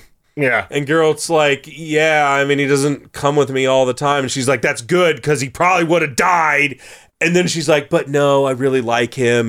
But he definitely would have gotten killed. I would have killed him if he was here. And she's like having this whole thing about how she definitely likes him, but definitely doesn't. And like, I love him, but also I want to murder him. Because of what he's done to me. Yeah. And I was like, Dandelion, bro. Like, okay, first off, good on you. But second off, that's not the right person to upset. Yeah, buddy. There was also a little bit of a piece of dialogue that did hint at Toussaint being not quite as cool as it first. Did you catch the little bit where she talks about that non-nobles are basically just supposed to do what they're told? Yes, and I was like, I can sort of see why maybe people don't want to live in Toussaint now. And she was like, oh yeah, it's a great place to live. Everybody loves it.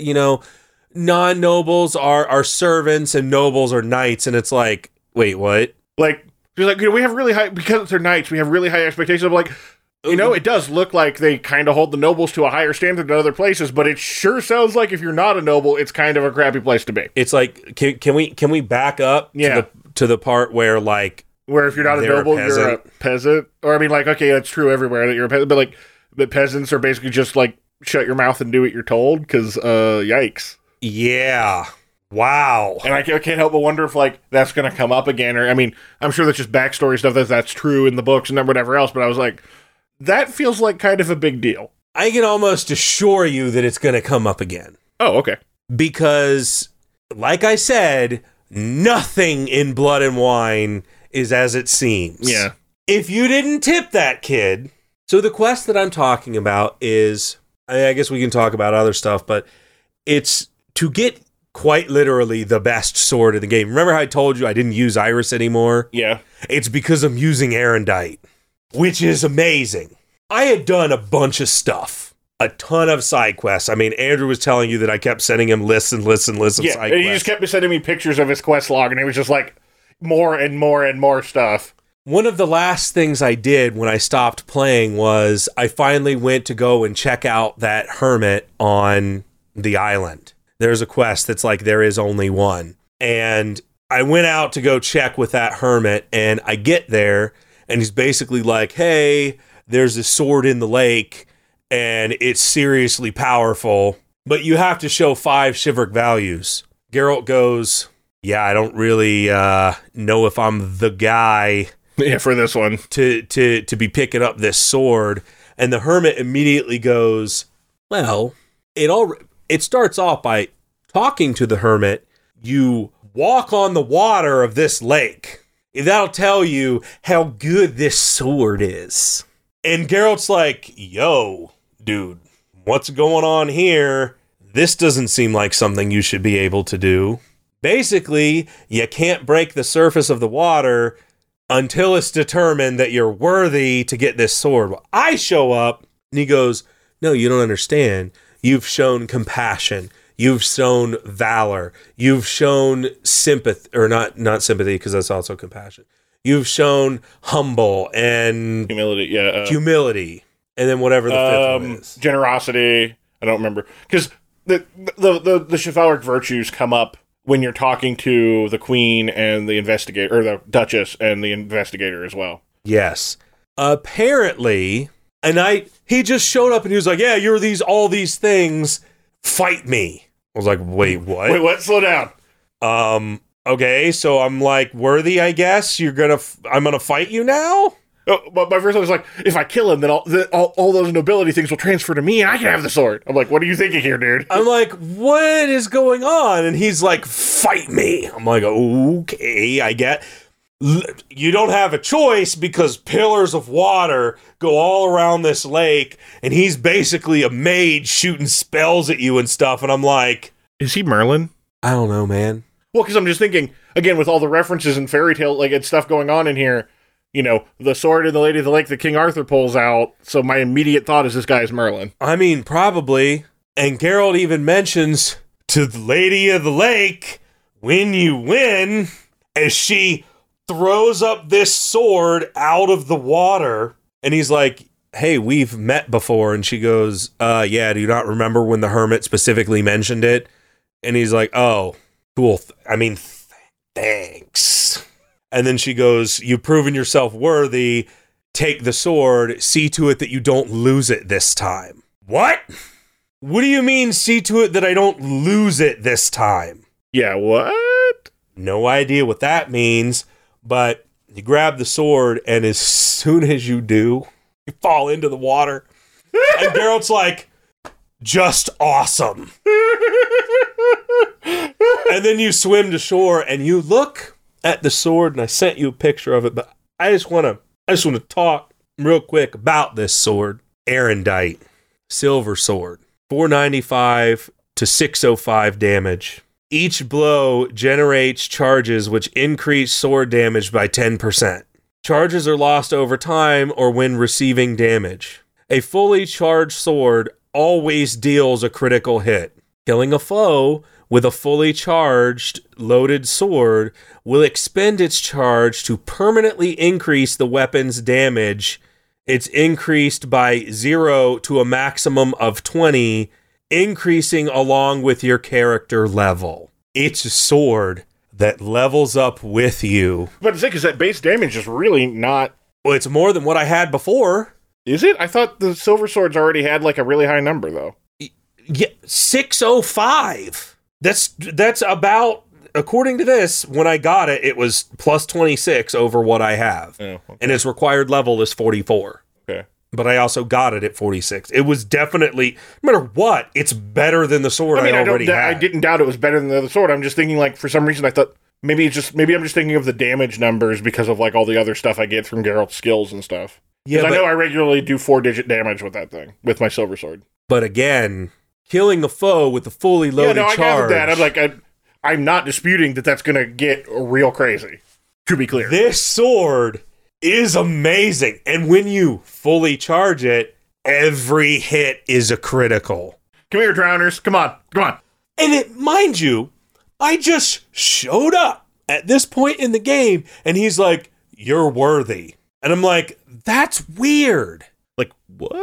I didn't have to do any side quests or anything. I go to the quest and look at it, and it has a tick mark for every one of the chivalric values. I looked it up, and every single decision you make on each individual quest line can potentially click off one of those things.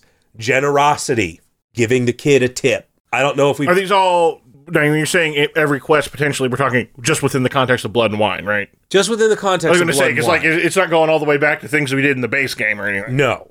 This is all Blood and Wine side quests. So depending on what you do, you're either worthy or not. And there's only so many of the quests that you can actually do to determine whether you're worthy or not. But that'll probably give people an idea on how far I am, because there are some things I noticed when I was looking up the list of stuff, because I was fully invested.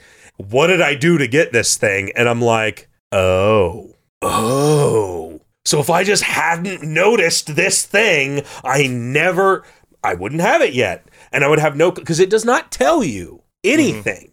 It literally just says, display these values. That's cool. So I just showed up, and it was like, yeah, you're worthy. Here's this mega super awesome sword. That is cool. Yes. And I was like, this is amazing. So to go back to the chivalric virtues, though, because that's important within the context of the main story also, Geralt finds that the people who have been killed have all been killed in a way that suggests that they're not living up to one of these virtues. I also want to point out, this isn't just important for this quest. Mm-hmm. There is a good and a bad end to this quest line based off of what happens. And apparently, I'm not saying this, I am not going to look up the best possible solution just for the podcast. And you're talking, when you're saying this quest line, you're talking just like the main Blood and Wine story? Blood and Wine, the story itself, can change very drastically depending on whether or not you take in all of the information that is given to you. Okay, yeah. And so I'm like, that right there is awesome. And it's sort of the same thing with Ciri, but with Ciri, it's literally just Okay, Are you a good dad or not? Are you a good dad? Are you gonna support your child instead of attempt to coddle her the whole time?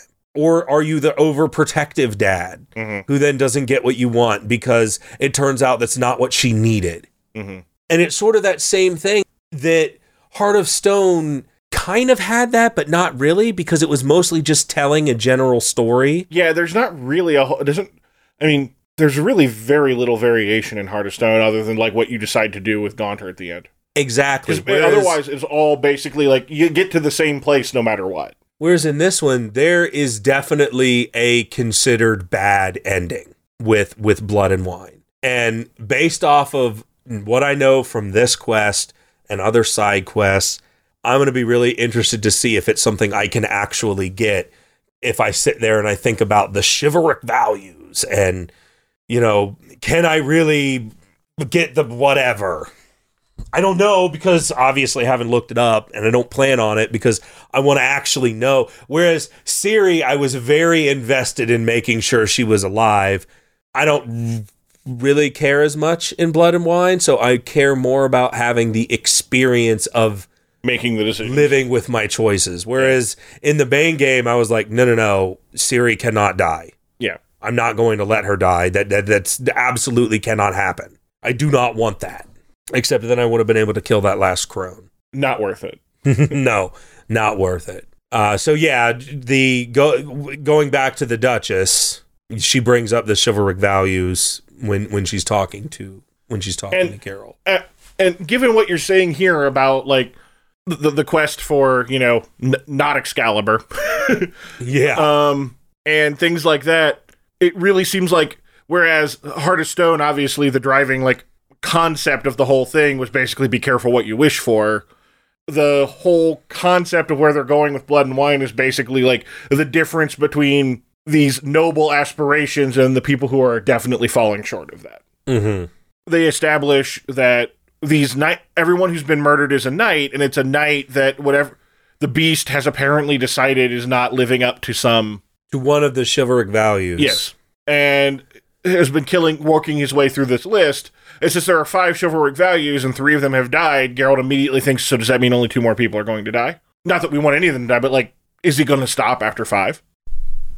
And then it dawns on them, one of the values is courage, and there's a guy who's, currently dressed up like a rabbit, which are famously known a symbol of cowardice. Well, I don't think it was just that. I think it was other stuff that he had done. Yes. All of them were not.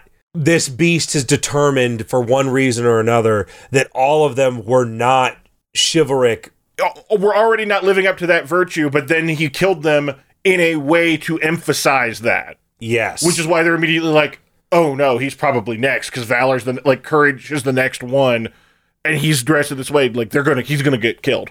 And because of that, because one of the people was basically like, I think it was the generosity one where he was. That was the one with the Bruxa, because they stuffed coins down his throat. And then he was greedy instead of being generous. Then there was the other one that was basically just humiliated. And I can't remember what the one before that was. I don't remember off the top of my head either, but they walked through it and it definitely made sense in context. But I can't recall what they said about the first guy either. And so that kind of, when that dawns on them, Geralt and the Duchess are basically like, we need to go now. Yeah, because we absolutely have to go now. He's dressed up as this rabbit because it's like the prize of this like annual scavenger hunt that the Duchess does at her palace, where the people, the nobles can come participate and find these clues that lead you to the rabbit. It's like the grand prize. You get you the grand prize or whatever, and it's already started. So they're basically like the fastest way to do it is going to be to go find the clues and do it ourselves because we don't actually know where he is.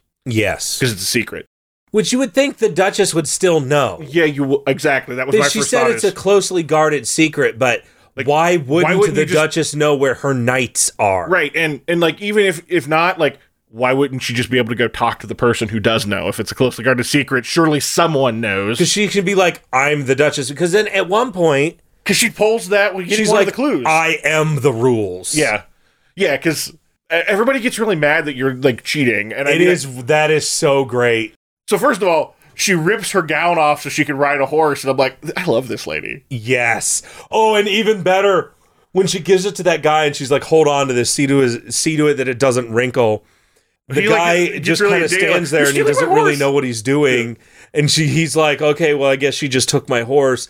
And her ladies in waiting are like, give me that, and like rips it out of his hand. It's like, that's silk. Are you an imbecile?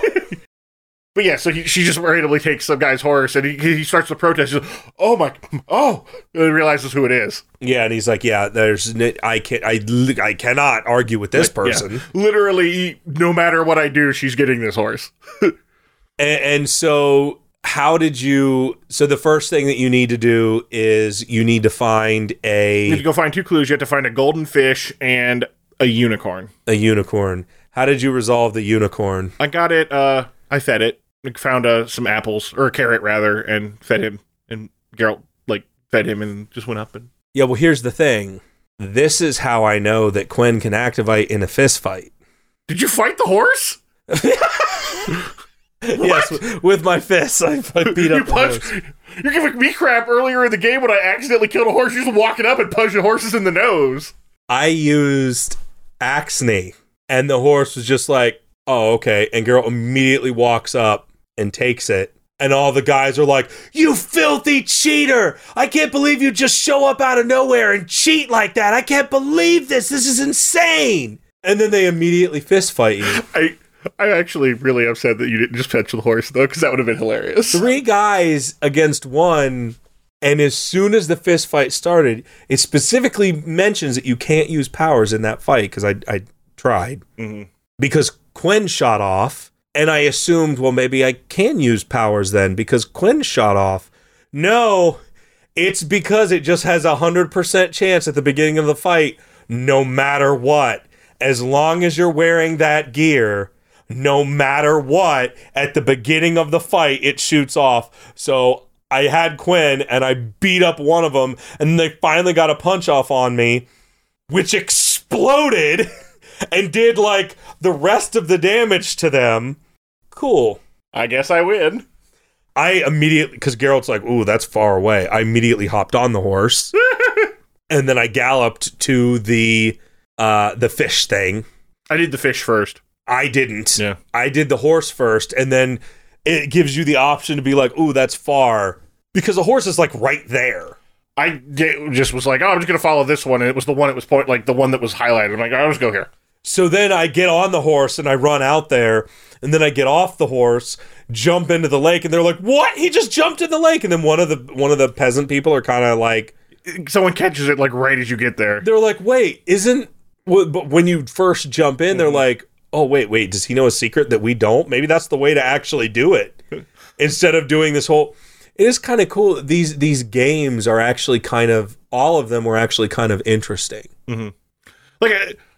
The stuff that goes on in Blood and Wine feels really fresh, because even with, there's a lot of things, it's like, oh, I've done this before, but then it's a little different. Like I said, the fist fights. And like we were saying, it's happy in the sense that these games are very much, people are happy to be here. Yeah. And we're playing these games. I mean, maybe it's just because these are all nobles or whatever, but even the peasants don't seem to have they don't seem to be in a bad mood. Yeah. Whether they don't like the fact that they're just shut up and do as you're told, I think they're just reserved to the fact that that's just the way it is. Yeah. Here in Tucson. It's not ideal, but it's very much the same way everywhere else too. You think the king or the emperor is listening to any of those peasants, and they don't care. The peasants don't really get, just like when one of the first things that we did when you meet that one captain guy, that one of Amir's captains, who basically tells the guy, hey, you're gonna give me this food, and we're gonna pay you full price, and it's not gonna be as much as I'd asked. And then when the guy comes back and the food is actually rotten, he's immediately turns into a douche, and he's like, I did you a favor, and you try to pass this garbage off to me? And then he's like, no. And then he gives them lashings or whatever. It's it's very much the same where they're at. It's just people seem to just be kind of okay with it here in Tucson. And peasants aren't trying to pull one over on the Duchess, maybe because they know that they're going to immediately get super murdered, stoned or something. Yeah. in a bad way. And so then someone immediately gets the fish, which I thought was funny. Yeah, you're like reaching out. It cuts to a video, and you like reach out, and then I think my favorite part is when they're giving them the clue. That guy's sitting up there and he's giving them the clue. Geralt rips the fish out of his hand, smashes it on the ground, reads the thing, and then leaves. And they're like, "I cannot believe this." Yeah, they're doing Who is this man? They're doing this like whole dramatic, like, I present to you this fish, like ceremonial thing. And Geralt's like, I don't have time for this. And they're like, "What? He's ruining everything. I can't believe this guy." And you run up, and then the Duchess, she's getting the third piece. She's getting the third piece, which again, she didn't find herself. Someone else already found it. She's basically like, it's mine now. And then she's like, you don't understand. It's mine. And they're like, you're ruining the game. Like, this is against the rules. I have the rules. I'm like, you don't understand. Like, shut up. At that point, she should have just at any point. You're right. I think it was just one of those fun little things where you get to. I think it was just there's no way we would have gotten this happy little thing where like all these people are very clearly having fun doing this thing that they get to do like once a year, and they're having a great time with it. We wouldn't have got that if the Duchess was just like, okay. So I think, and the reason why I mention that is because I think it's important that they are I think it's important that CD Projekt Red is doing it in that way to present. It makes it seem like this place is so fun-loving and everyone's having fun and everyone loves it. So that it can get bad later? I think it's very deliberate of them that something is going. They're presenting this in such or are you a just way. taking an assumption here? Okay, you know. I can tell by your face. They are presenting this in such a way that it's like this is happy and everyone's having fun and everything, when in reality there's like this seedy underbelly to everything. Okay, I can't wait to get there now, because you're really like piquing my interest on a lot of this stuff when you talk about these things. And it's just, that's why I'm saying it's like it's everything in Blood and Wine seems very deliberate and not at all as it seems. And I do know some things, but I don't know the whole story. And it's just one of those things where I can't wait. I'm having a lot of fun with Blood and Wine. And like I was telling you, I can't wait to play it more. Although I feel like next time is going to be probably a lot of side quests that we really didn't get to delve into this time. I mean, well, like kind of like with Heart of Stone, like once we started getting going, there's a lot. It's really easy to just talk about this stuff and not even really cover some of the things we meant to. Well, and because of the fact that the side quests are so important. And are different. Like, I want to know what you did. Mm-hmm. I want to know what you did, especially because I know the keys to the castle of getting the best sword in the entire game. And I want to know if you've screwed yourself. That's what it really comes down to. And I always had a feeling that that's what it came down to, was you're hoping that I made a mistake so you can laugh at me. I know what this is. No, it's that and the same thing. I'm just interested in the ways that all of these things can go down differently. But mostly you want to laugh at me. I would. There are some things that I do want to. There are some specific things that I just want to laugh, because if you did it wrong, you're definitely a bad Witcher, and I cannot wait to throw you under the bus about it again. Cool.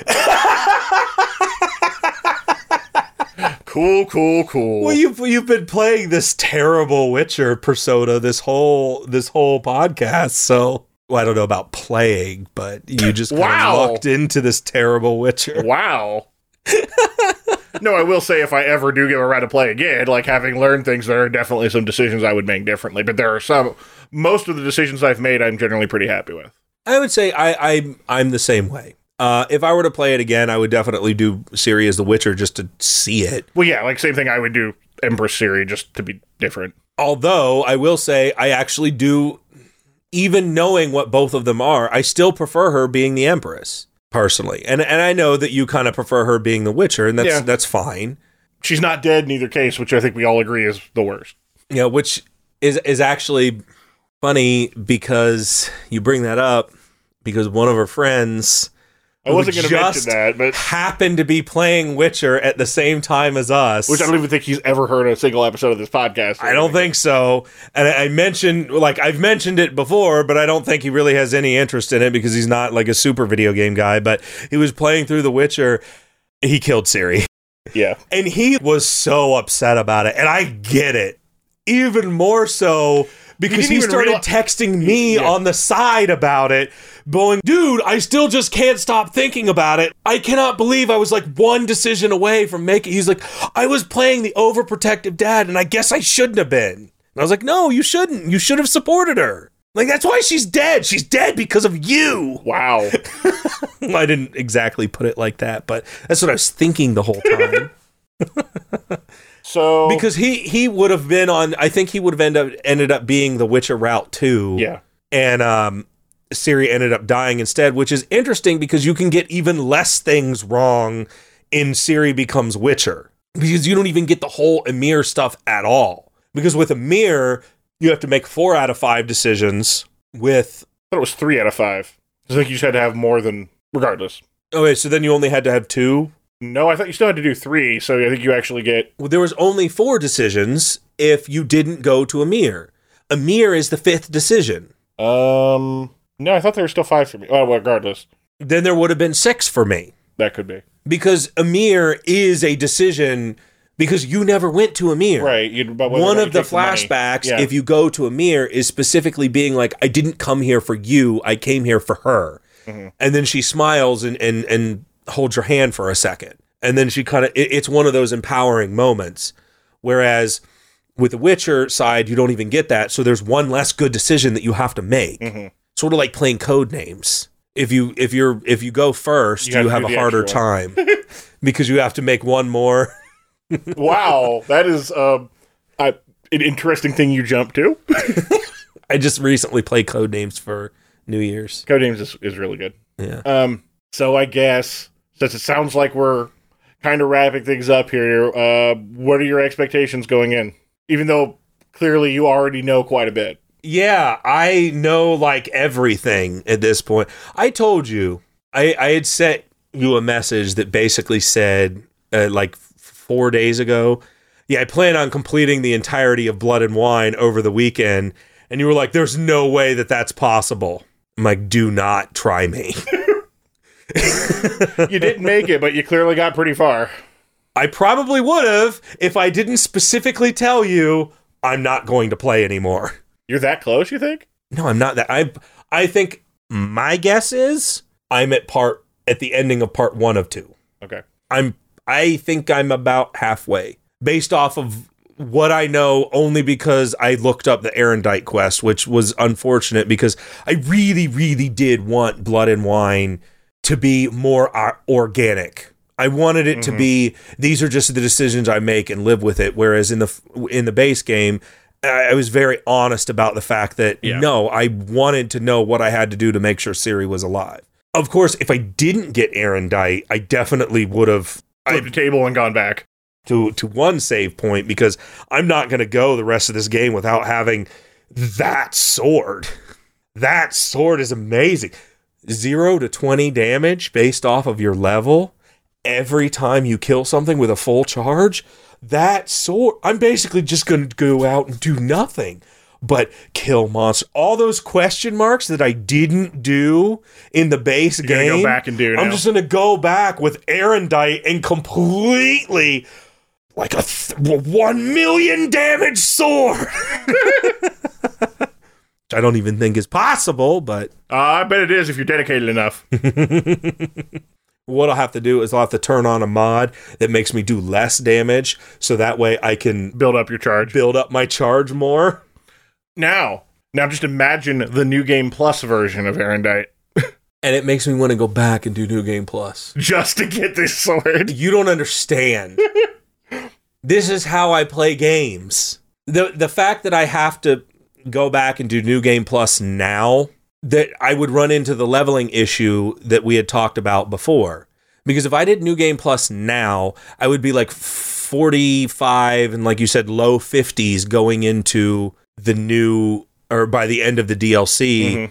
I would be definitely over leveled by the time I got to the end of the game where it's possible that I might not be able to kill stuff.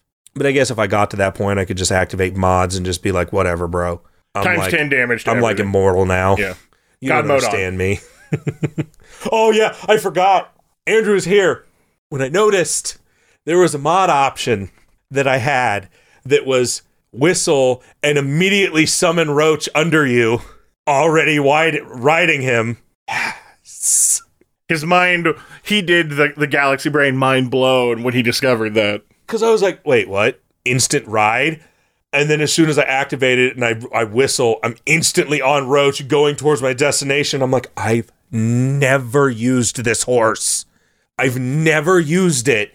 God, I always Roach walk constantly. everywhere. I use Roach, not like always use Roach. I would do it when it got annoyingly far away, but I would never use it because every time you whistle for Roach, he's always like 20 miles back, and then you got to backtrack, or you got to stand there and wait for him and then ride him to get to your destination. And he can't even gallop to most places because a lot of times there's rocks or something in your way. So I always just found it an annoyance to use Roach when I could just teleport him to the side of a mountain if I want. I am having such a good time. Clearly, mods are what you were missing all along. Well, it's not even just the mods. I will say part of it is the mods because fast travel you should have been able to do from anywhere. That's something absolutely. you just should have had to begin with. Basically, anytime you weren't in combat, you should have been able to fast travel. I mean, instant mounting for Roach is kind of like whatever, but I also don't think Roach should teleport like 20 feet back. Like if I have to walk backwards, what you could do is if you're running in a direction and you call for Roach, you could have him Run up next teleport to you. in front of you, Yeah. or have him run up next to you, kind of like what Red Dead 2 does. Yeah. Like that's a far better mechanism for the horse. I always use the horse in Red Dead 2 because it was so convenient to have it there. But with this, I just find it kind of a hindrance, and I didn't really use it as much. And now I use Roach constantly, which is probably why you had way more Roach bugs than I did, because I never used Roach. Which now I'm not going to have them anyway because Roach teleports directly under me. I actually was going to comment that one of the small complaints I've had about Blood and Wine is it really feels like the level geometry gets kind of weird, especially on Roach, because there are definitely times where it's like, why can't you go up the stairs? Yeah. Just like really random stuff where it's like, you've never had this problem, but I like adjust, and then on the fifth try, he goes up. And it's like, I don't understand why. It's like invisible, like the level geometry just feels a little weird. Or he'll just randomly stop on the side of a hill and there's no rock or anything there, but he's like, something's in the way. Like, what? I've had something like that happen in some of the horse races from the previous, from the main game. I never really had an issue with, like, I had the goofy things like him standing completely vertical or whatever, but I never had the issue that I've had now where he just like gets stuck on nothing. I've had him just randomly, like, if I put the control in the wrong spot, he immediately stops on a fence or something, or like a rock, or there's a rock that he's just close to, and just boom, Roach is just sitting there. Oh yeah, but And I'm talking like literally now like a I'm wide going open. to lose because of this. Yeah. Yeah. I mean, I've seen little random things like that, but like I'm talking like literally a wide open field and Roach is just like, yeah, there's something in the way. Like, I'll get off the horse and be like, there's nothing here. No, can't. Except now I have to know what happens if I whistle for Roach and I'm swimming. Well, I would assume it would appear, oh, yeah, ooh. I know. Now I'm very curious. I hadn't even thought about that, and now I'm like, Since I can teleport Roach anywhere, and you can definitely whistle on the water, I think. I think you can, but normally he like, well, if it goes in the water, he just like teleports back to land. Mm-hmm. But if I'm instantly mounting him, You might crash the game. I'm going to have to. This is a scientific experiment I think I'm going to have to solve. Or maybe it will teleport Roach and you to land. Oh, that would be interesting. That would be even more amazing. I would enjoy that a lot. I'm tired of here. Which I just do anyway. There's so many times now that I'm at the end of a quest and it stops at the end of some cave and I'm like hike back out. Yeah. Cool. Teleport. Except I can't do that as much in Blood and Wine because the teleport spots are just as far away. It is weird how few there are, considering how many there are. I guess that's one thing, is it does kind of feel like maybe they, even though, okay, there's this whole DLC with this whole new area, it does kind of feel like the design of Toussaint as a place, like maybe the level designers didn't have as much time as they wanted. I also want to point out the fact that is everyone in Toussaint just, does every single person own a winery? It would seem that that's like the only industry, yeah. Because there's seriously, I get that it's Blood and Wine and everything, but every single person of nobility that you meet is just like, oh yeah, here's my winery. Oh yeah, I own this winery. Oh, there's this winery. I've never seen so many blacksmiths and armorers. You like go walking down, it's like there's like 3 a block. And there's only one that can do Grandmaster. Yeah. I'm just like, here, random people, I'm just going to sell you all the stuff until you run out of money like everybody else in the game does. Yeah. I now, even with the rune right and everything, I still have lots and lots of money. Yeah, I already completely upgraded my winery. So I bought all the upgrades that you could buy, I just haven't waited yet. Mm-hmm. I did that all the way. I'm completely done. Oh, okay. I got the quest achievement and the actual achievement. So I haven't done any of that yet. Yeah, like because you can buy stables for Roach, and there's a fair bit of stuff. So I guess what are your expectations going forward? Well, I'm really intrigued by by the stuff you keep obliquely hinting at. So I'm expecting to learn about the seedy underbelly of Toussaint. I don't know if there's necessarily a seedy underbelly. It's literally what you called it. I know that that's what I called it, but it's just there's just more to the story than what we're given. There is a side to every story, and we're really only given one side. Yeah, there are 2 sides to every story, is what I meant to say. I was going to say, yeah. But yeah, so I'm definitely interested in all this stuff that you apparently know and are eagerly awaiting for I'm really curious about these chivalric virtues and how many of them I've hit. So I think I might go do that Lady of the Lake quest right away just to see like what boxes I still have to get checked off, because I'm sure I probably haven't done all of them. But when you do, I definitely want to know. I would love to see what check boxes you have versus which ones I have. Based off of the quest that I know that you've done, that'll give me a good idea on what you actually did. Okay. So, and so I guess with that, as always, you can find our links to our Twitter and our email for contacting us in the description of the episode. Andrew, I miss Yennefer.